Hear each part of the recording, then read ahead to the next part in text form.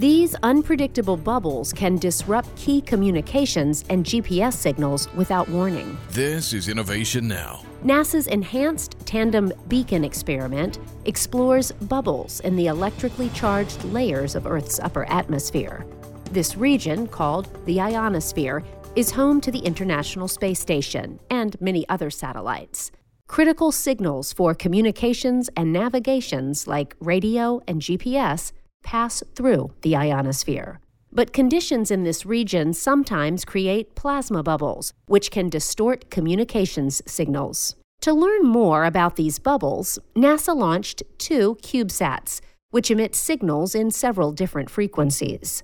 The signals are sent to receiving stations on the ground, where scientists can measure disruptions. The primary CubeSats also work in concert with 6 NOAA satellites, allowing scientists to study the bubbles from multiple angles at once.